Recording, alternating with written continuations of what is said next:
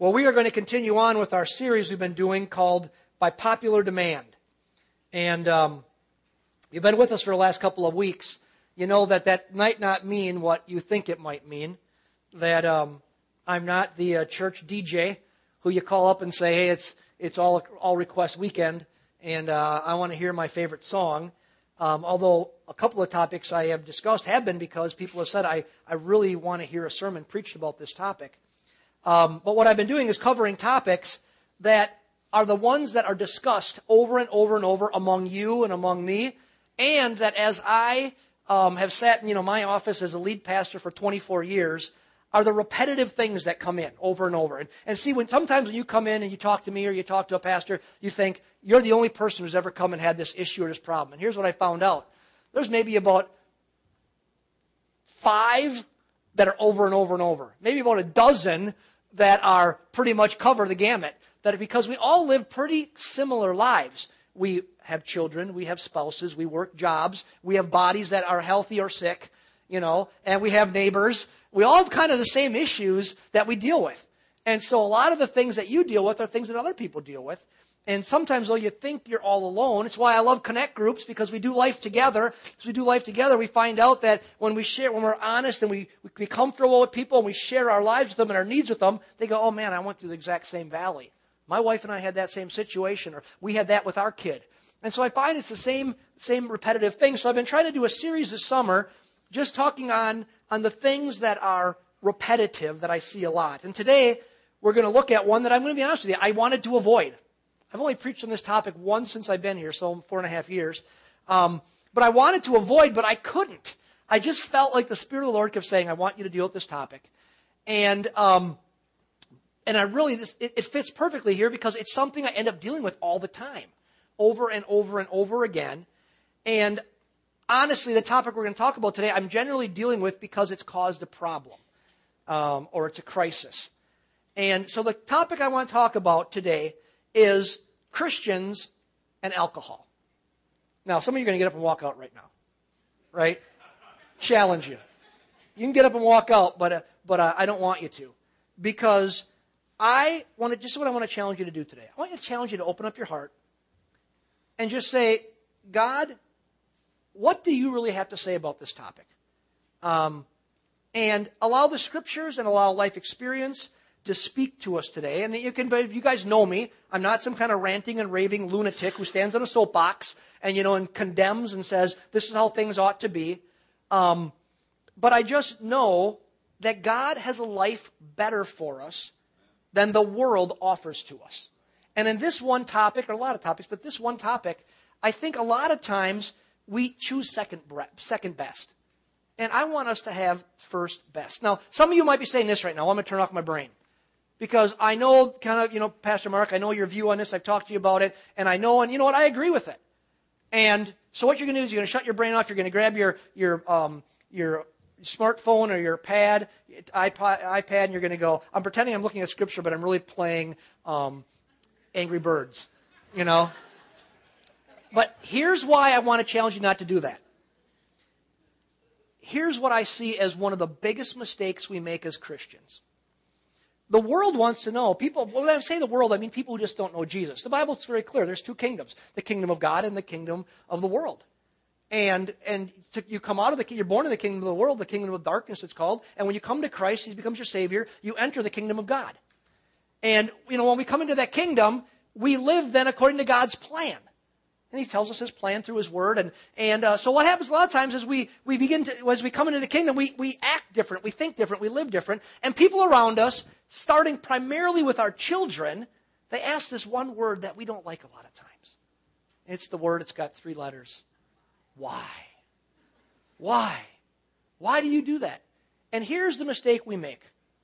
Because. Or we say this, oh, the Bible says so. Well, that's not the answer we give. If you give that answer, especially as a parent, you give that answer, I guarantee you your kids will grow up not believing what you believe. I'm just telling you, it's the truth. Your friends won't believe what you say because you can't give a good answer. So the reason I want you to pay attention today, even if you agree with what we're going to talk about today, and some of you will disagree, and I won't love you any less if you disagree, that that I want you to be able to give. The Bible talks about being able to explain, to give a reason for what you believe.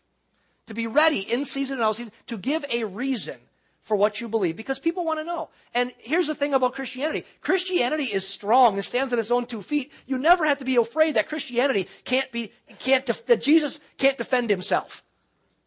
We're not in the job of having to defend God. And what you see is if you understand what God says, his ways are always best. And if we allow us we just explain why God does and says what he does, people go, oh, that makes a lot of sense. And so some of you, what I'm going to hopefully give you today is just an understanding, some information on why this is what I think is to be a good position on this topic. And the reason I think that we have to say it would be included in a by popular demand series is, if we're honest, this is a really big topic in our area. You guys might not notice that, but you live in Wisconsin. I was born and raised in Wisconsin. I was born and raised in Cedarburg. Lived in West Bend, then moved all over the country and all over the world. So I've lived all kinds of places, but these are my roots. I spent most of my life in Ozaukee County or Washington County. Most of my life. And we have a reputation. We might have a reputation as cheeseheads. We have a reputation as we talk funny. Everywhere I've lived, they always ask me if I'm from Canada. Are you from Canada? No, I'm from Wisconsin, pretty close. But the reputation we have is that we're drinkers. That we're big drinkers. I read a study on this trying to figure out why is that true. And the experts say this, because 40% of us have a significant amount of German in our heritage. Anybody part German? I'm half German. We're way more than 40. Okay? Most of us have some German. And they attribute, most of the breweries are German-based. And we think of, when you go to Oktoberfest, you could rename it Drunkfest, because I've been born and raised going to Oktoberfest. And so we're Wisconsinites. We got a lot of Germans. We drink a lot of beer and a lot of other stuff. But that reputation is real. And it's earned. We've earned that reputation. But there's some realities associated with that reputation. Here's just some of the realities. You can go online and just Google this and you'll get as many stats as you can stomach. But here's just a little bit of it. In Wisconsin, we have the highest binge drinking rate in America. That's why young college students always seem to fall off bridges into rivers in Wisconsin. How many times a year can we have the same story? It's like, don't drink, 3 gallons of beer and then walk across the Wisconsin River when you're going to college there, or downtown Milwaukee. Don't drink excessively, leaving a nightclub in the 3rd Ward, and then fall in a river and your family has to search for you for 6 months. And we have the stories. It's constant. We have the stories. So we have the highest binge drinking rate in America. We have the highest per capita alcohol consumption in America. Our high school youth have almost, we're not exactly at the peak here, but right at the top, the highest alcohol use in the nation. And get this, drinking and binge drinking among women of childbearing age, which we know the difficulties associated with that, fetal alcohol syndrome, is among the highest in the nation, right at the top. And we have the highest drunk driving rates in the nation. So in Wisconsin, this topic is by popular demand. Does that make sense? That's why I couldn't avoid the topic. And so I'm going to approach the topic this way. I simply want to explain why I choose not to drink anymore, which then says I used to drink a lot. I did. I drank for years. And I drank before I was a believer. Then I came to Christ, and I went from drinking excessively to drinking moderately. And then I had a point in time in my life where I chose to not drink anymore. Now, I understand that some of you will disagree with my conclusions in this sermon, and I'm not condemning that, but I really believe that when we look at this, the whole of the Bible, which we're going to try to do today, we're not going to read the whole Bible, but kind of on this topic, that my conclusion is a solid conclusion, and that one that makes life the best. And that's what I want for you. I want your life to be the best. I want your life to be lived to the fullest. I want my life and my kids' life to be the best and to be lived to the fullest. And so I want to start with one verse, and we're going to look at a couple different things in the Bible today, but I'm going to start with one verse that's real familiar maybe, Ephesians chapter 5, verse 18. And we're looking at something that the Apostle Paul wrote to the church in Ephesus. You get that now? Some of you are new to Christ, that when it says Ephesians, it's because there's a group of people who lived in a town called Ephesus. And like in this situation, the Apostle Paul's writing a letter to them. And in that letter, by the way, this brings up something. This is over 2,000 years ago he wrote this. Obviously, this isn't a new topic to us. Right? Not a new topic to us. 2,000 years ago, Paul's addressing the topic we're going to talk about today. And so it's pretty human. And the Apostle Paul says this, 5:18, Ephesians. Do not get drunk with wine, for that is dissipation, but be filled with the Holy Spirit. And you say, what's that mean? Do not get drunk with wine, for that is dissipation. Dissipation simply means to indulge in a pleasure to the point of harming oneself. So do not get drunk with wine to indulge in this pleasure to the point of harming yourself, but be filled with the Holy Spirit. So he gives two sides. He says, don't get drunk because it'll harm you, but get filled with God's Spirit because that will bless you. And so a lot of times the church makes this mistake of saying, they'll talk about, don't do this. But they don't understand when God says don't do that, it's always because he's got something better for you. He's saying, don't do this, instead do that. So he's saying, don't get drunk with wine, instead be filled with my Spirit because it's so much better. And we're going to talk about that. So the Apostle Paul says something very clearly here. It's why I started with this. It doesn't take any interpretation. He says this, do not get drunk. So he's talking about excessive drinking. Do not drink excessively. Do not drink to the point of dissipation, to drinking excessively to the point of impairing your judgment, impairing your function, which leads to harm. Right? And we, as a group, we would agree with that. We'd say do not get drunk. This teaching that drunkenness is wrong, I think most of us would agree with. I think our culture agrees with. That's why we have drunk driving laws. But you'll see it's just completely found from the beginning of Scripture to the end of Scripture. Proverbs chapter 20, verse 1 says it like this.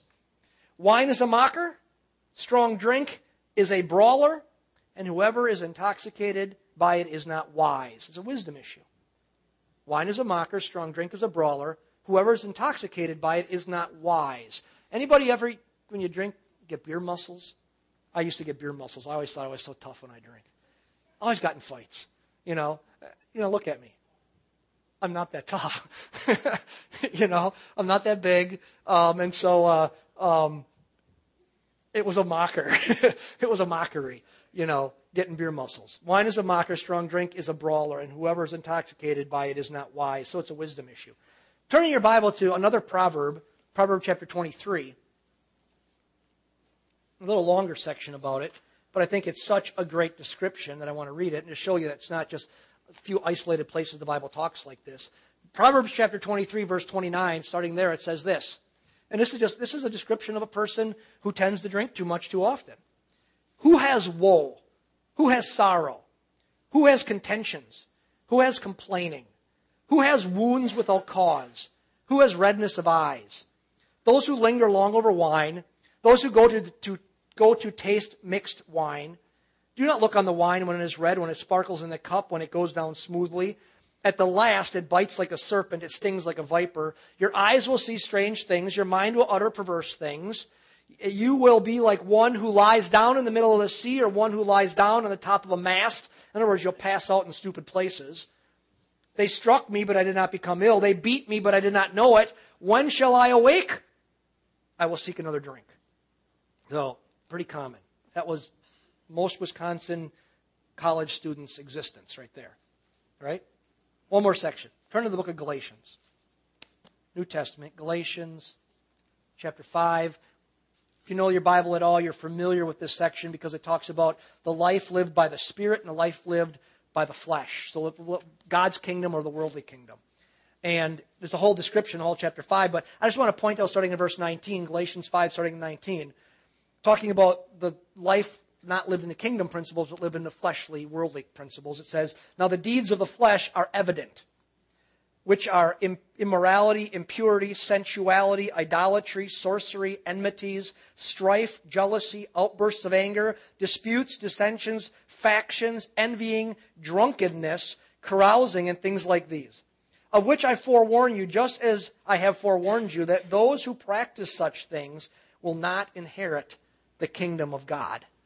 And so the writer, book Paul to the Galatians is pretty strong there, saying, listen, this isn't kingdom thinking. This isn't kingdom activity. You're not going to, he said, the life of drunkenness is not a life that's consistent with the life of a believer, somebody on the way to eternity with Christ. So here's the question I have for you today. And here's something I always told my kids. And it's a mistake that Christians make. They say, why? Why don't we drink? Why don't you use drugs, Dad? And the first thing that Christians mistakenly say this is because it's no fun. It's bad for you. I always tell my kids, getting drunk's a ton of fun. It is. It just has huge consequences. Beer muscles, getting in a fight, getting punched in the mouth is no fun. But it's fun. Smoking, dope is fun. It just has consequences.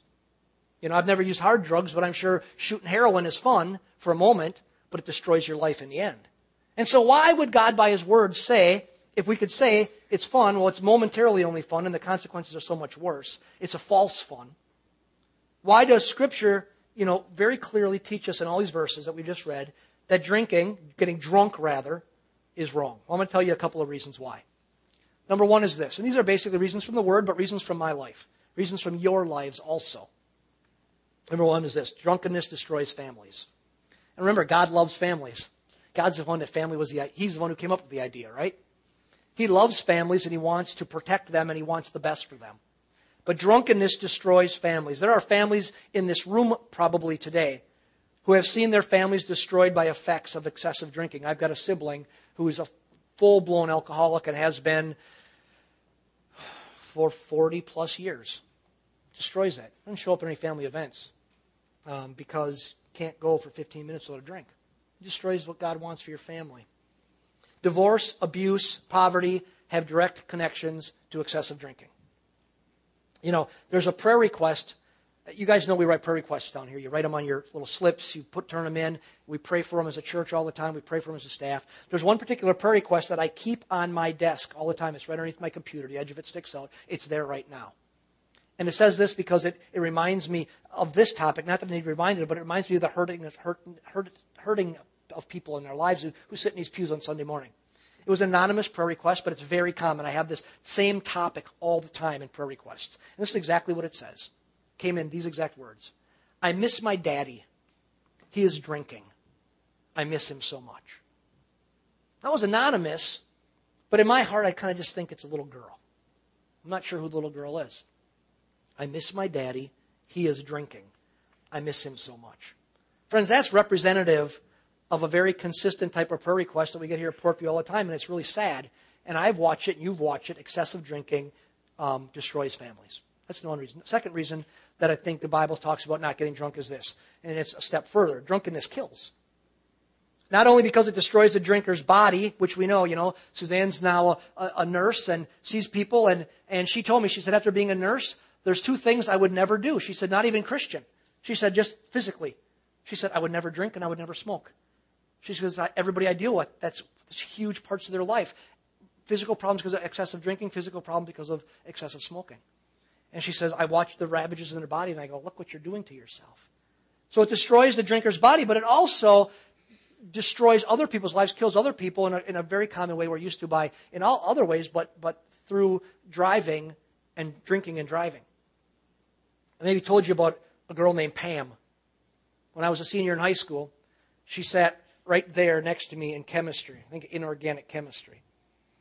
And we went to a lot of parties together, did a lot of stuff together, but one Friday night, I was driving. I graduated from Kewaskum, and we were driving from the Kewaskum High School up to St. Killian, because St. Killian would serve us. We were minors, and they would serve us. So we could go in the bar, and we had bands, and they would serve us. They didn't card us, and we could go drinking, because back then the drinking age was 18, and we'd go out drinking.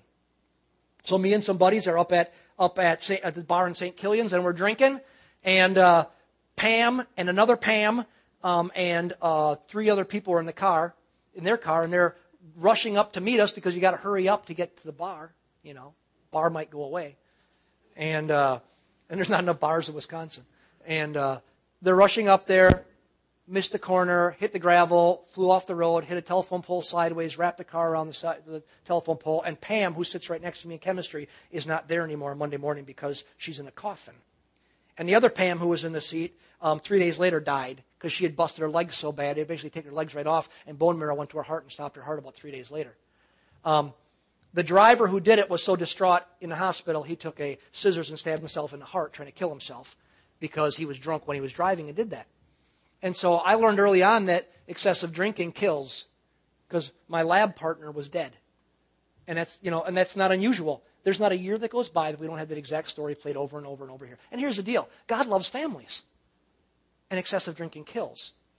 About 2 years ago, I did a funeral for a friend of mine's dad, and I knew the dad and I knew the friend. I, matter of fact, led the friend to Jesus and led his girlfriend to Jesus, who became his wife, and they became the pillars of a church we planted in Michigan. We were there for 10 years, and this guy was the first convert of the church. His girlfriend became his wife, was the second convert of the church, and they became just rock solid pillars who helped build this great church. And his dad had been struggling with alcoholism for years, and I'd gone through detox with him. I can't tell you how many times, dozens of times through detox. And drunkenness had lost his marriage. His wife had left him. His kids didn't have relationships with him very much. But I spent time with him, and his son loved him, and we roofed his house and did everything we could to win him to Jesus. And one day he went to his family, and they didn't really know what was going on, but he went individually to all the family, and he just said, "You guys," and they all thought it was kind of weird. I love you. I love you. And they didn't know it that he did it all the same day. And that day he went and he bought literally a box full of alcohol, booze, of hard liquor. And he sat in his house and he drank it until he died. He drank and drank and drank and drank and drank. And the coroner said he just looked at the mess. I could tell he would vomit it up and keep drinking until his heart finally just died, just stopped.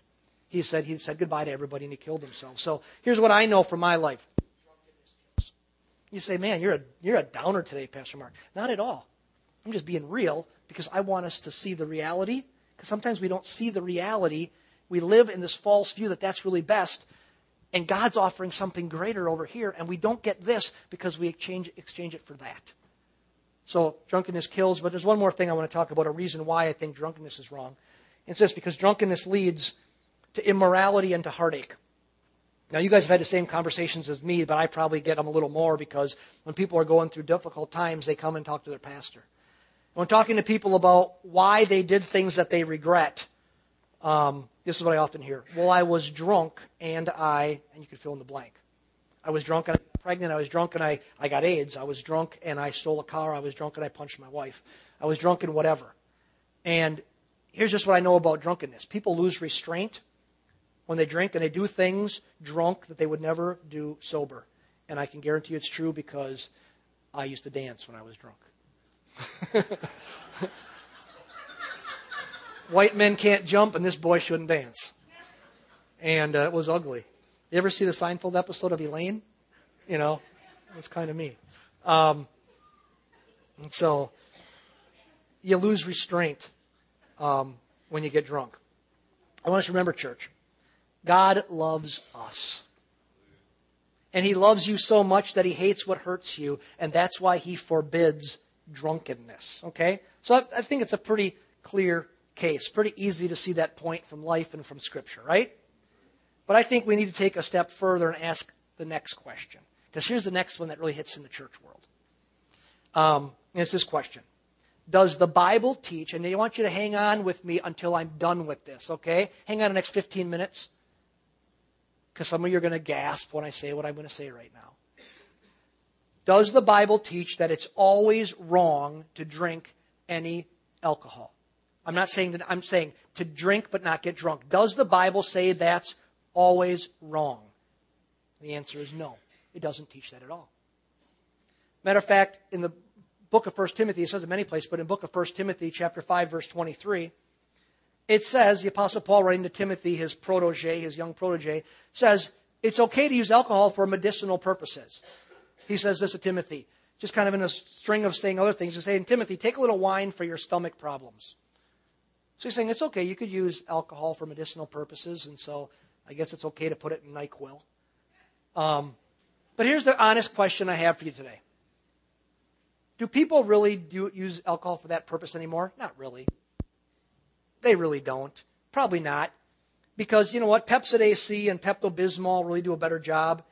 And that was written, Paul to Timothy, over 2,000 years ago. And we've made some advances in 2,000 years. And the first century really didn't have any other options. We have other options. And so, yeah, I can see where Scripture does say it's okay to use alcohol for medicinal purposes. And if it was used for a medicinal purpose, I guess that you can look at that and say that's fine. And so the Scripture said that, in addition to medicinal purposes, though, Scripture says something else about drinking. It really teaches this very clearly. The Scripture teaches moderation in drinking. Ephesians 5 says this: do not get drunk. It does not say do not drink. Remember, hold on with me here. It does not, because I'm talking about how come I choose not to drink at all. It does not say not to drink. In the qualifications for overseers and deacons, in 1 Timothy chapter 3, it says these men must, quote, not be addicted or given to much wine. So not be addicted to it or given too much of it. It doesn't say they couldn't have a drink, correct? Right?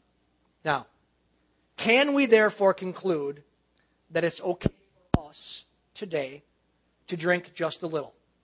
After all, the deacons of the first century were told just not to drink excessively. And Paul told Timothy, use wine for your stomach.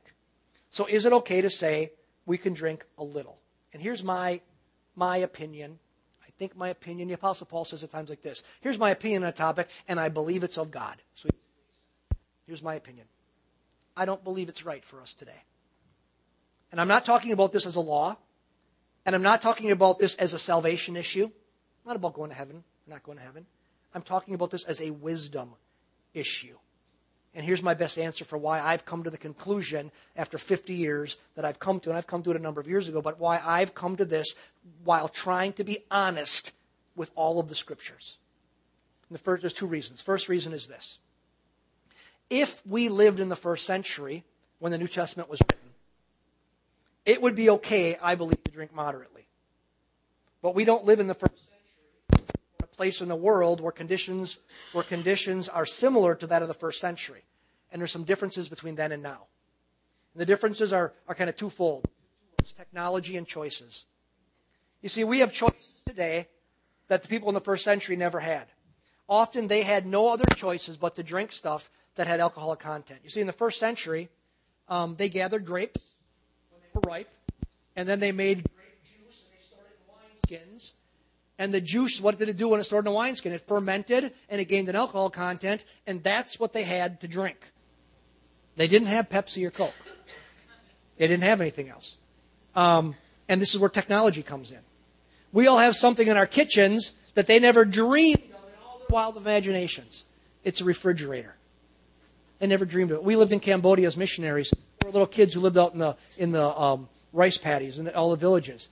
And if you'd come, it was a common thing for people who were missionaries, we'd come in a car and we'd have air conditioning. And the kids would come into the cars and they'd never experienced cold in their life. They had never felt cold because they live in Cambodia right by the equator, and their air conditioning would be blowing and they couldn't figure out what cold was. They lived without electricity, without anything like that, and never seen cold. And so these guys back then never imagined if something in your house called a refrigerator. See, you and I can refrigerate anything. We can refrigerate juice and keep it from fermenting so that we have a choice to drink something with alcohol or choice to drink something without alcohol. But in Paul's day, such technology didn't exist. So the teaching was to be moderate. And it was basically like this. Since you must drink something with alcohol in it, therefore do it in moderation. So if you're a deacon, you're an elder in the church, since you must drink that stuff, because that's what we drink, and it's fermented and has alcohol, therefore make sure you only drink a little bit. But we have choices that they didn't have. So applying biblical principles in our day and age really removes the necessity to teach moderation, because we can easily choose to not drink at all if we want to. Does that make sense? Now, I didn't expect amens. Now, there's another reason why I believe the scriptural truth for us pertaining to drinking is for us to choose to not drink. And this is my main reason why I choose to not drink. Let's look at one more section of Scripture. Go to 1 Corinthians. 1 Corinthians chapter 8. We're going to read a kind of lengthy section, but 13 verses here. 1 Corinthians chapter 8, 1 through 13. It says, now, understand, he's going to be talking, you're going to say, he doesn't say anything about drinking in there. He's talking about a principle here. And I'll explain that when we're done. It says, now concerning things sacrificed to idols. And understand what he's talking about. Back in their day, they carved and erected real idols, and they put them up, and they believed those idols had spiritual power. And so it was that the pattern of the day with the normal way they lived is that they would erect idols, and then they would take the animals they're going to eat, and they would sacrifice them to the idol, believing that there was some kind of spiritual blessing on the meat because it was sacrificed to an idol. It was the common cultural thing that went on. And Christianity came and said that we shouldn't do that. There's no other God, that's not a real God, that God's the only God. And so it says this in chapter 8 now. Now, concerning things sacrificed to idols, we know that we all have knowledge. Knowledge makes arrogant, but love edifies. If anyone supposes that he knows anything, he is not yet known as he ought to know. But if anyone loves God, he is known by God. Therefore, concerning the eating of things sacrificed to idols, we know that there is no such thing as an idol in the world, and that there is no God but one. For even if there are so-called gods, whether in heaven or on earth, as indeed there are many gods and many lords, yet for us there is but one God, the Father, from whom all things, and we exist for him. And one Lord, Jesus Christ, by whom are all things, and we exist through him. However, not all men have this knowledge, but some, being accustomed to the idol until now, they're used to their culture, eat food as if it were sacrificed to an idol, and their conscience being weak is defiled. In other words, they're immature and it messes with them. Verse 8, but food will not commend us to God, but we are neither the worse if we do not eat, nor better if we do eat. But take care that this liberty of yours does not somehow become a stumbling block to the weak. For if someone sees you who have knowledge dining in an idol's temple, will not his conscience, if he is weak, be strengthened to eat things sacrificed to idols? In other words, you'll give him a reason to eat something sacrificed to an idol. Verse 11. For through your knowledge he who is weak is ruined, the brother for whom sake Christ died. And so, by sinning against the brethren, the wounding their conscience when he is weak, you sin against God, against Christ. Therefore, if food causes my brother to stumble, I will never eat meat again, so that I will not cause my brother to stumble. Now you understand what Paul's talking about here. Again, he's not talking about drinking, but he's talking about a particular application here of a principle.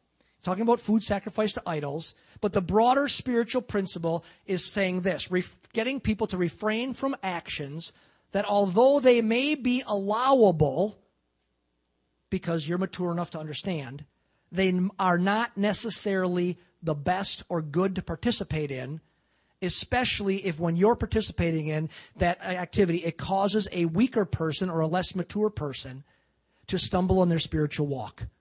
You understand that's what he's saying? Look at verse 13 to summarize it. Therefore, if food causes my brother to stumble, the food sacrificed to an idol, I will never eat meat again, so that I will not cause my brother to stumble.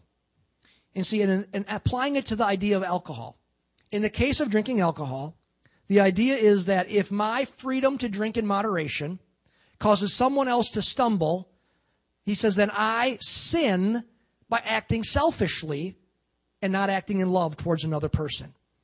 And so you understand something, church. Our actions affect people around us. Somebody's watching everything we do. Your kids, your relatives, your neighbors. And if I drink in moderation, I may be setting someone else up to drink who may not be able to handle it. They may become enslaved to alcohol. And every year we bring in a group of people, Teen Challenge. Who all seen Teen Challenge? Almost every person who comes in Teen Challenge, the beginning of their addictive lifestyle started with drinking alcohol.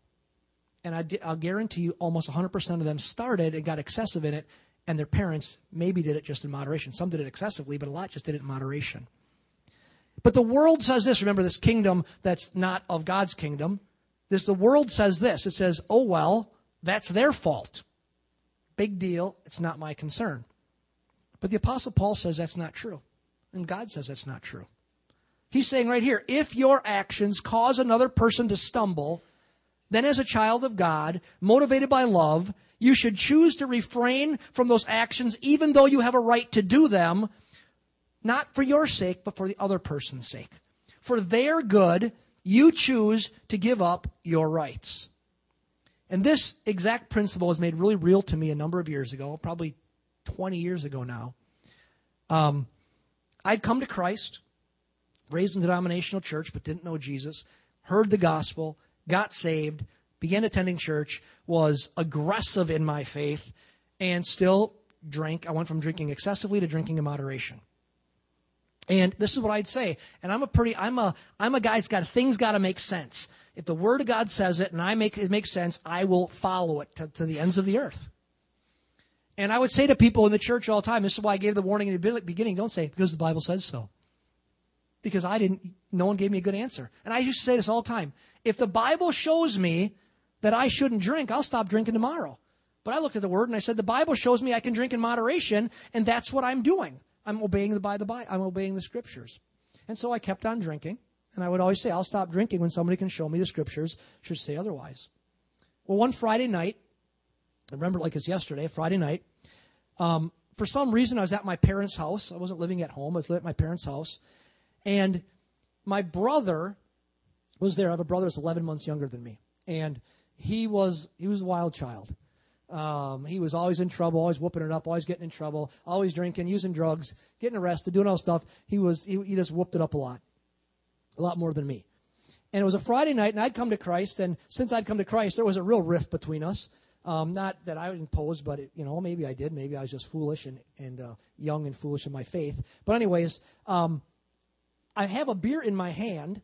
I'm standing in my parents' house. It was a Miller Lite. I can remember it. And I said to him when he's walking out the door, I said, now listen, dummy. Don't go get drunk tonight and crash your car and kill yourself or kill somebody else. It wasn't said in any love, really. But I guess deep down inside it probably was. I didn't want my brother to get hurt. And I said, don't get drunk and kill yourself or kill somebody else tonight. And I'm standing with a beer. And as clearly as I've ever heard the voice of God, matter of fact, in those few times in my life where I could say, I heard what seemed to me to be an audible voice of God, although he couldn't hear it, so it wasn't audible, but I felt it. I knew it was God speaking to me. He said, if you can have one, why can't he have 10?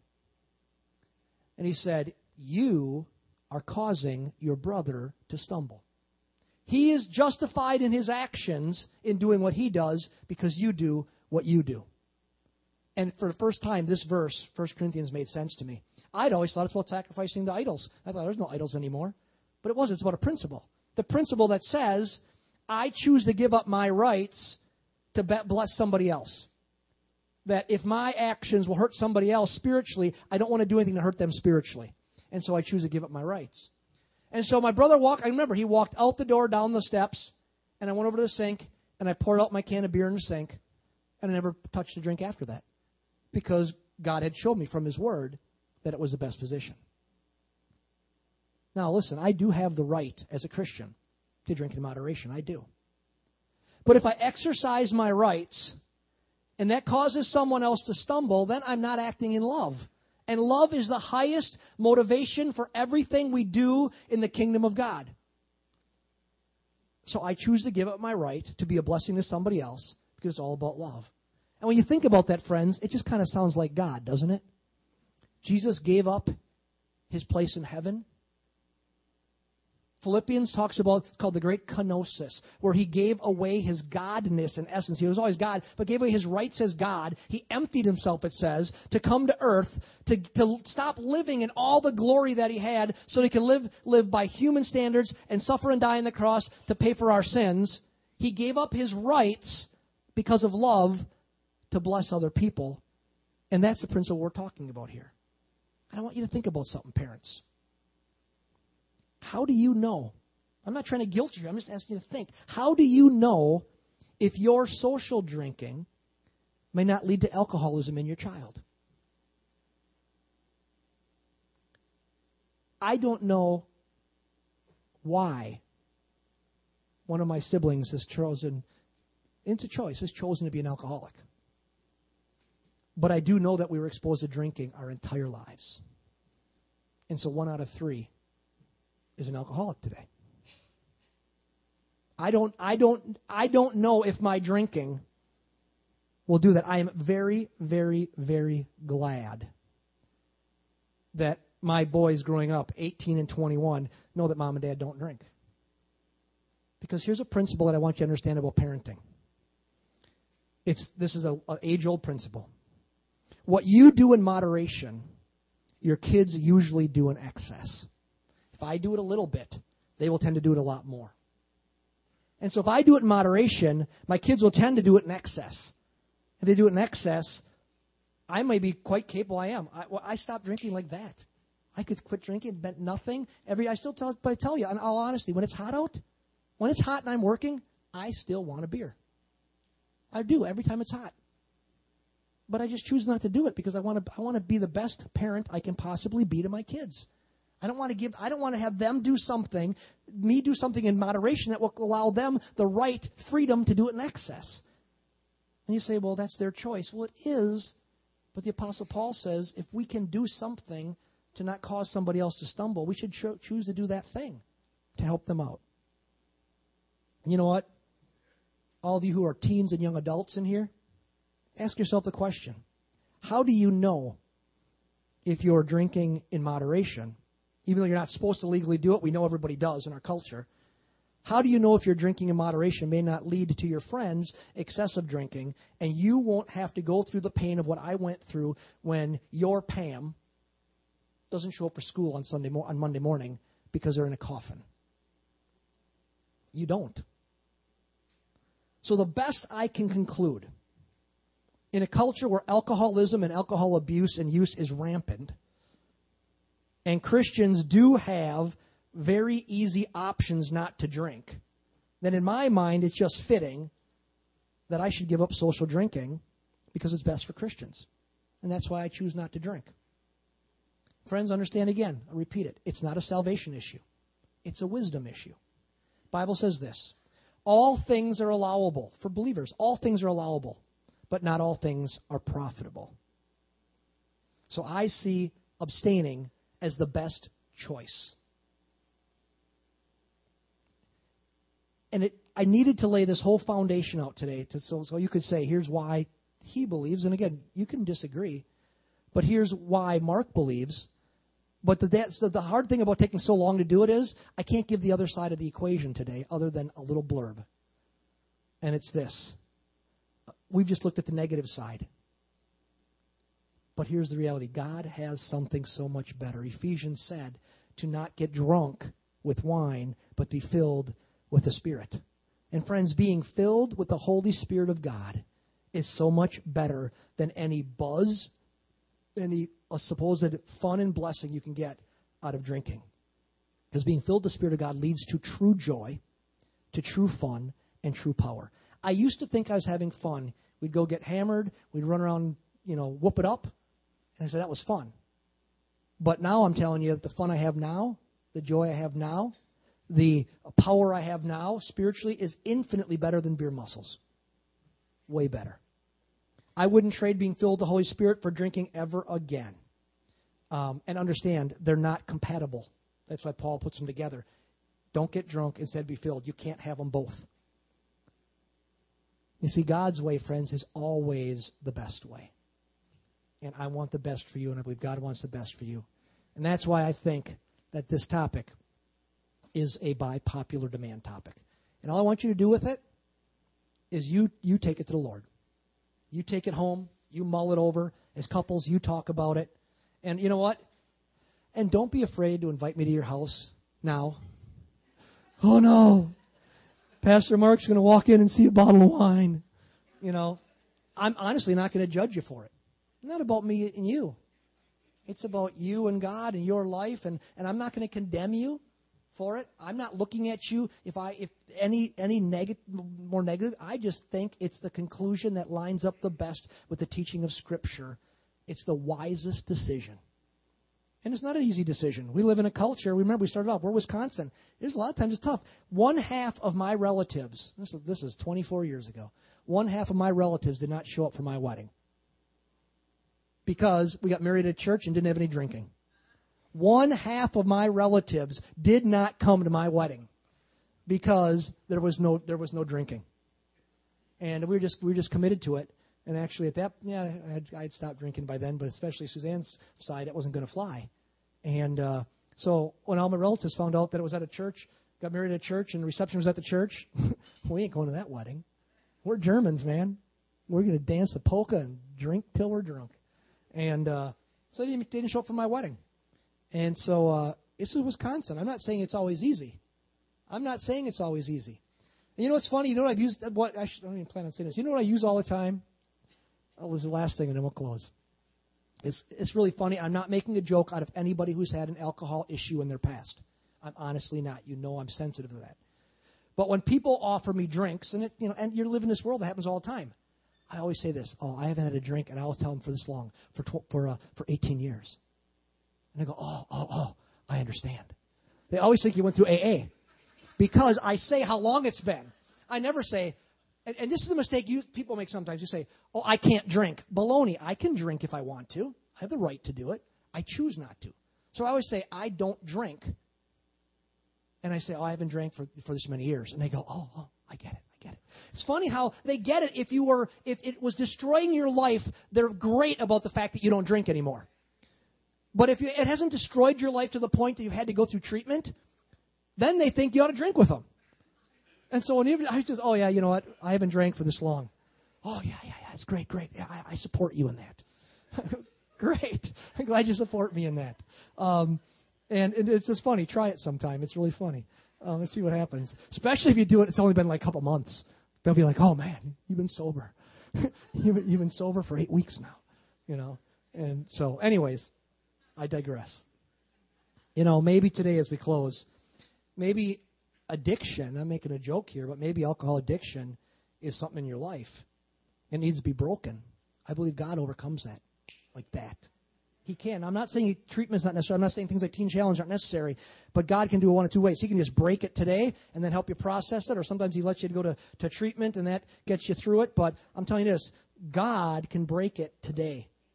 And if you say, "Pastor Mark, I need to get past this today," I'll be up here at the end. You come up here, we'll pray together about it. And I believe God, by His Spirit, greater is He who is in you than he who is in the world. God, by His Spirit, can set you free in a heartbeat, and then give you the strength to walk it out.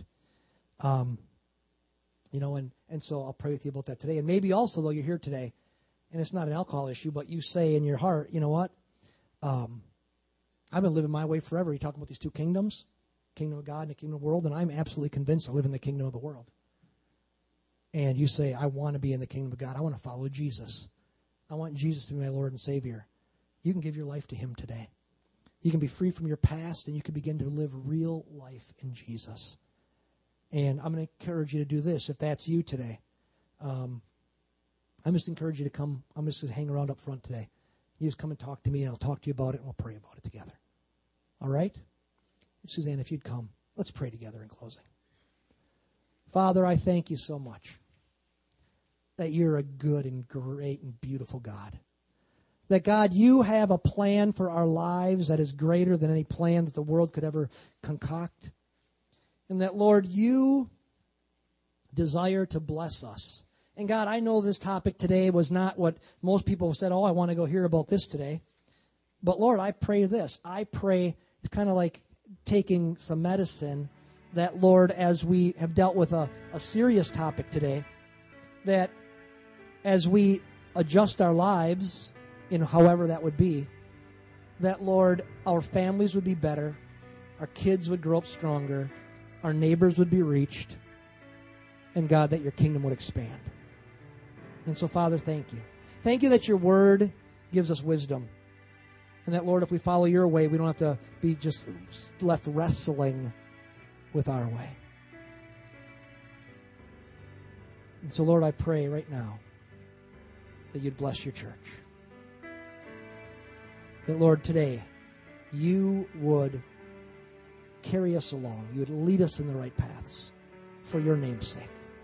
I pray you'd bless every person in this place now. In Jesus' name, amen.